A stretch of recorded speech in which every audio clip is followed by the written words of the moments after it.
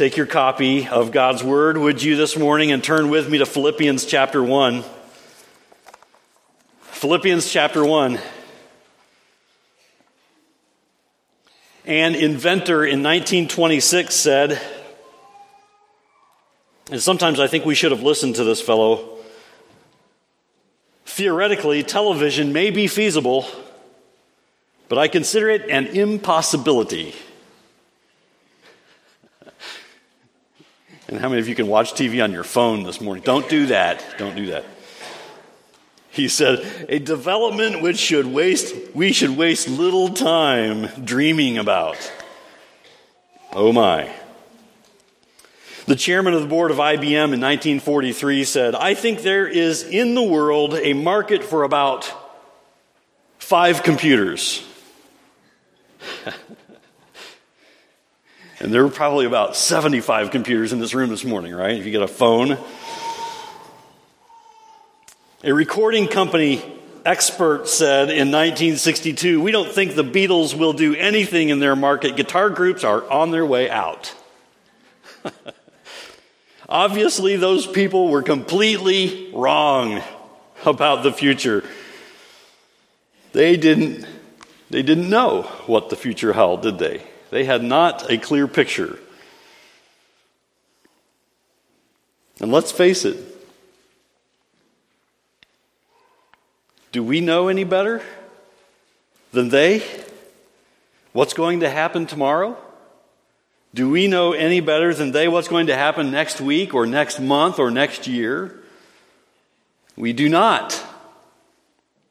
And we don't know what difficulties are in store for us, do we? But all is not lost. It is Easter Sunday, after all, when we celebrate the risen Savior, Jesus Christ, who conquered death, who is risen from the dead and lives today. It is Easter Sunday, after all, and that reminds us that there is hope. When you listen to God's Word, you find real assurance, real hope, a reason for real joy. Because God has given us in His Son every reason for hope. And when we read the Bible, we find that God knows our needs. And He promises to provide for our needs and has provided. As a demonstration of how He will provide for every one of our needs, He has provided for our ultimate need. The need of a Savior to save us from our sins. And He has provided for that need in our Savior, our Lord and Savior, Jesus Christ. That's why a woman like Corrie ten Boom, who with her family helped Jews escape the Nazi Holocaust during World War II, she helped many Jews, and she and her family paid dearly for the help that they gave Jews during that terrible time in history, faced serious struggles and difficulties in her life. But she demonstrated her confidence in the future this way when she said, never be afraid to trust an unknown future to a known God. In fact, that's what Easter is all about. Easter declares to us that an unknown future is secure because it's in the hands of a known God. God made Himself known to us in God the Son. God made Himself known to us. He revealed Himself in human flesh in the Lord Jesus Christ, whom He sent to be the sinless sacrifice for sinners. And God raised Him from the dead. And we rejoice in that today. We celebrate that today. And through faith in Christ, we no longer have to wonder about the future. We can rest assured that we are secure in Christ for all eternity through faith in the Lord Jesus Christ. We've been seeing here in our studies in Philippians that this was Paul's assurance also. This is what he based his life on. And we're going to see today how Paul was able to face an uncertain future. How he was able to face uncertain difficulties that may or may not come. Facing that uncertain future with joyful confidence. I want you to follow along in your copy of God's Word as I read from Philippians chapter 1. Look at verse 20 with me this morning, would you? I'm reading from the English Standard Version. Paul writes, "As it is my eager expectation and hope that I will not be at all ashamed, but that with full courage, now as always, Christ will be honored in my body, whether by life or by death." Now, as we've noted in our previous studies here in Philippians, Paul was in prison and possibly facing execution because he was preaching Christ. And he didn't know what difficulties he might face. He wasn't certain whether he would be released or whether he would face death. He thought it possible he could be released, but it was also possible that he could lose his life. But in spite of his uncertain future, Paul had, do you see it here? He had an eager expectation and hope. His outlook for the future was bright. Now, he likely had to deal with doubts and fears like we do. I don't think he escaped doubts and fears. We don't. But he wasn't saying, "I'm just so discouraged. Please pray for me, people, because I'm just so discouraged and I'm so worried about the future." You don't hear that in Philippians. No, he was saying something very different. He says, "It is my eager expectation and hope." These are not the words of a man who's giving up any ground to uncertainties about the future, any ground to discouragement and doubts. So how was Paul able to face an uncertain future with this joyful confidence? How can we have that kind of joyful confidence as we go throughout our lives not knowing what's the next challenge I'm going to face? What difficulty lies ahead?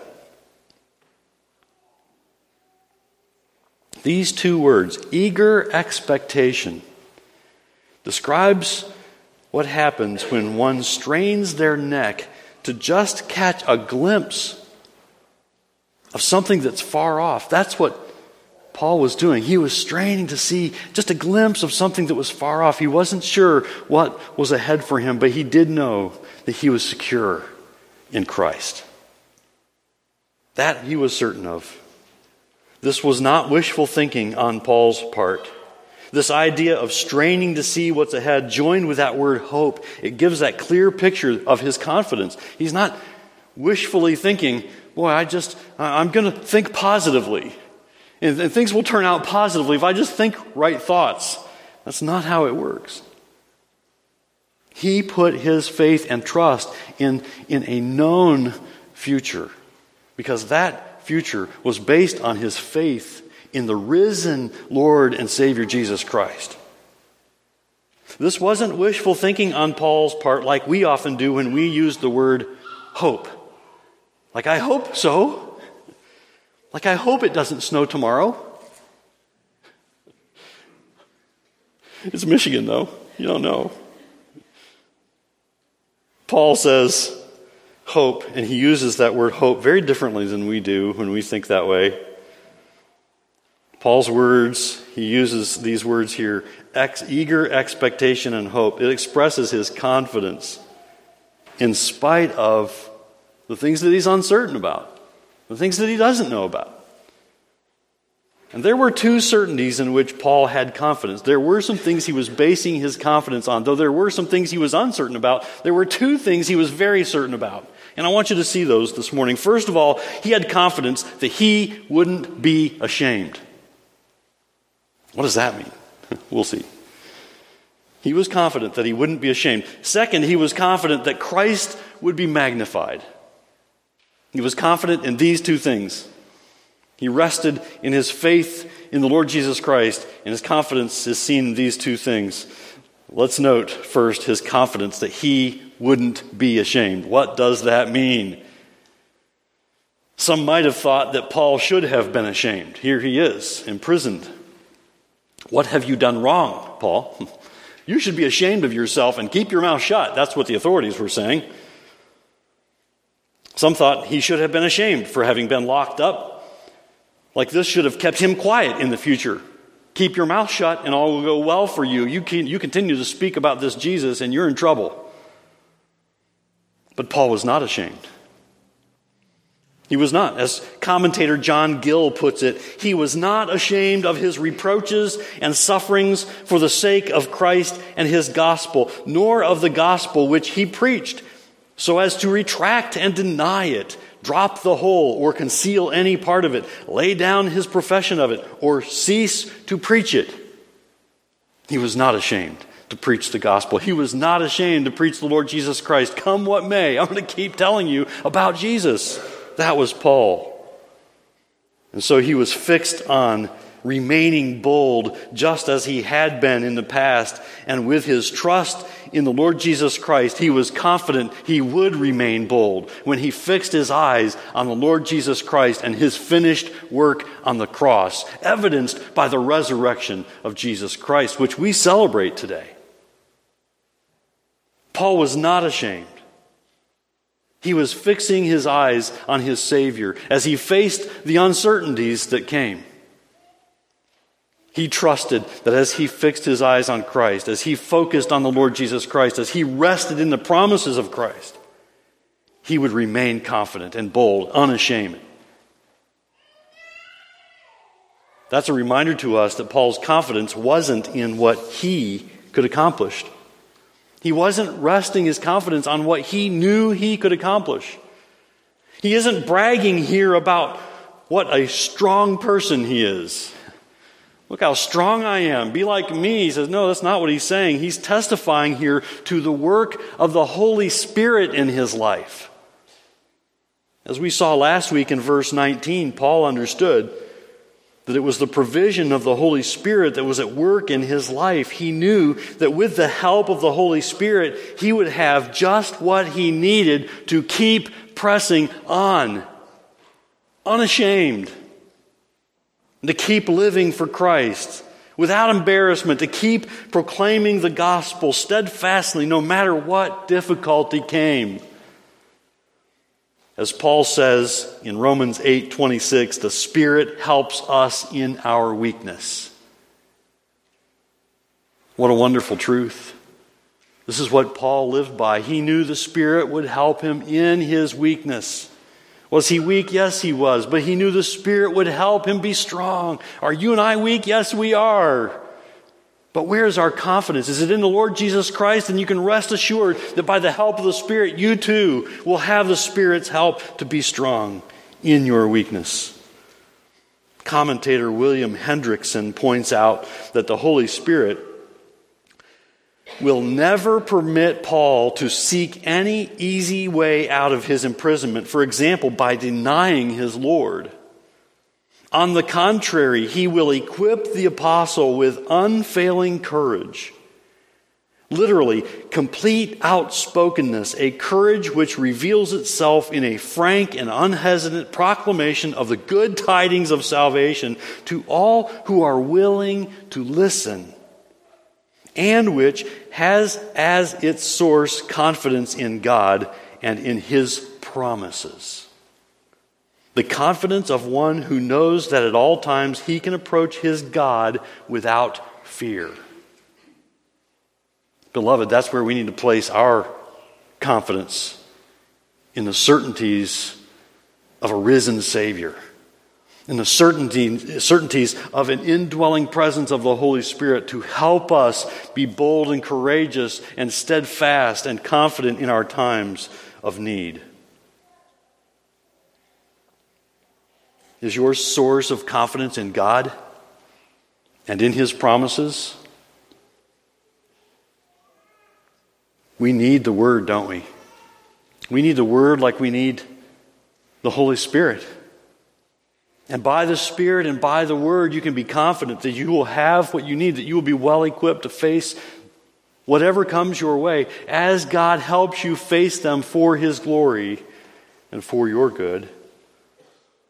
I think this same confidence given by the Holy Spirit of God is seen in the lives of Jim Elliot and his fellow missionaries. Many of you know the story of Jim and Elizabeth Elliot.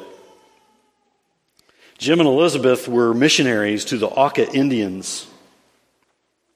Jim and a few of his fellow missionaries had their lives taken from them one day by the hands of the very people they longed to share Jesus with. They labored long and hard to share, to begin to create relationships with these people so that they could present the gospel to them. What's remarkable is that these men all had sidearms or rifles to protect themselves against the savage tribe that they were trying to reach for Christ. And yet none of them fired a shot in their own defense as they were speared to death. Later,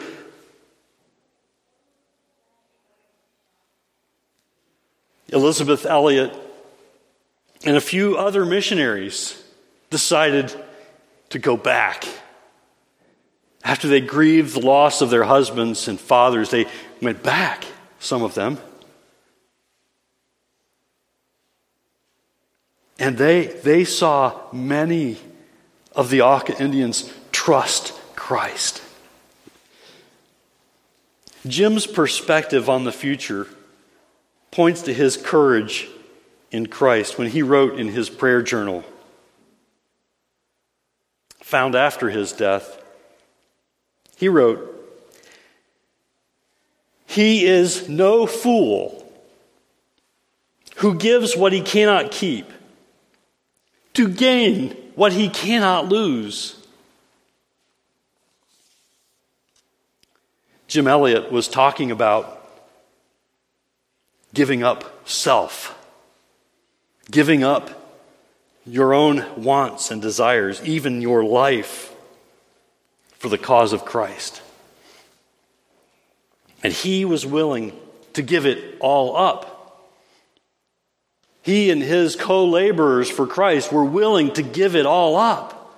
Their very lives, in fact. Because they knew they couldn't lose the gift of eternal life through their Lord and Savior, Jesus Christ. Jim Elliot knew it would be worth giving his life if it meant the gospel of Jesus Christ was advanced. And that's what God's Word is calling us to today. Paul also wrote these words in Romans chapter 8. I want you to listen to verses 31 through 38 in Romans 8.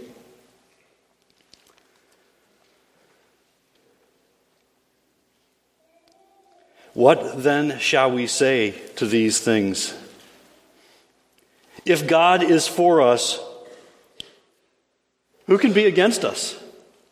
He who did not spare his own Son, but gave him up for us all, how will he not also with him graciously give us all things? Who shall bring any charge against God's elect? It is God who justifies. Who is to condemn? Christ Jesus is the one who died. More than that, who was raised, who is at the right hand of God, who indeed is interceding for us. Who shall separate us from the love of Christ? Shall tribulation, or distress, or persecution, or famine, or nakedness, or danger, or sword? As it is written, for your sake we are being killed all the day long. We are regarded as sheep to be slaughtered. No, in all these things we are more than conquerors through him who loved us. For I am sure that neither death nor life, nor angels nor rulers, nor things present nor things to come, nor powers, nor height, nor depth, nor anything else in all creation will be able to separate us from the love of God in Christ Jesus our Lord.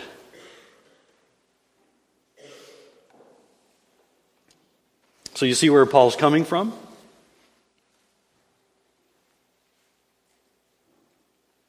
This is the kind of faith that we're called to this Easter Sunday. As we remember the risen Savior, as we celebrate the Lord Jesus Christ risen from the dead and living today. This is the kind of faith that we are called to as we recall our Lord and Savior, Jesus Christ, and His sacrifice for sinners, His sinless sacrifice. And because of His victory over death, we can rest assured of our salvation through faith in Him. And we can have confidence, because of Christ, that nothing and no one can separate us from the love of God in Christ Jesus. Through faith in Christ. And the confidence that God gives by way of His Word, the Bible, and by His Spirit working in us, we too can face unknown difficulties and unknown hardship with confidence, with hope, with joy, knowing that with God's help we will not be ashamed, and that we will be able to remain steadfast for Christ no matter what comes with His help.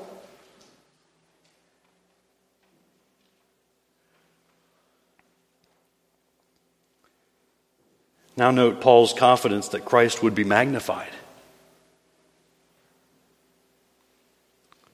Paul says in the second half of verse 20, "But that with full courage, now as always, Christ will be honored in my body, whether by life or by death." Whether Paul lived or died, all that mattered to him was that Christ be magnified. Warren Wiersbe says, does Christ need to be magnified? After all, how can a mere human being ever magnify the Son of God? Well, the stars are much bigger than the telescope, and yet the telescope magnifies them and brings them closer. So Warren Wiersbe says, the believer's body is to be a telescope that brings Jesus Christ close to people. To the average person, Christ is a misty figure in history who lived centuries ago. But as the unsaved watch the believer go through a crisis, they can see Jesus magnified and brought so much closer. To the Christian with the single mind, Christ is with us here and now. The telescope brings distant things closer. The microscope makes tiny things look big. To the unbeliever, Jesus is not very big. Other people and other things are far more important. But as the unbeliever watches the Christian go through crisis experience, he ought to be able to see how big Jesus really is. The believer's body is a lens that makes a little Christ look very big and a distant Christ come very close. Paul's life is instructive to us in that we need this reminder that our bodies, our lives ought to be a lens that magnifies Christ. Like the magnifying glass that makes the small easier to see. The world we live in doesn't care much for Christ. Doesn't care much for the gospel. But their lives, their whole eternity, hangs on whether they believe in the Lord Jesus Christ. And we ought to be about living in such a way that we magnify Christ, responding to hardship and difficulty with confidence in the risen Savior, that He has conquered death, that He has conquered even our sins, And the punishment that we deserve, He has conquered it all. He has paid the price for those sins. And He lives today, and we are indwelt by the Holy Spirit. Jesus' very presence in us to help us face the hardship and difficulties that come, as Paul was, making much of Christ in how we respond. Shining the spotlight on Jesus, making Him known. Paul's life is instructive to us in that he was not living to promote himself. You realize that? He was not living to make much of himself so that others would think much of him. Paul's passion was that Jesus Christ would be magnified. That was his focus. And he was confident that God would use his life to exalt Christ, whether that meant he lived or died.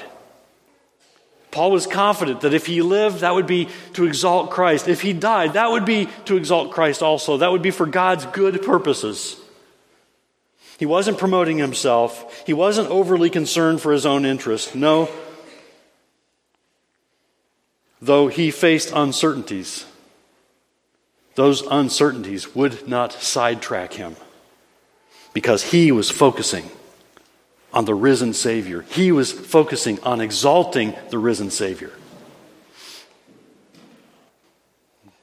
God's Word calls us to have the same focus that we see exemplified in Paul's life. And we're encouraged that as we leave this place today, rejoicing in the risen Savior, that as God's people, as God's church, we glorify God with the way that we live. That is why God has us here, that we might magnify Him, that we might make Him known.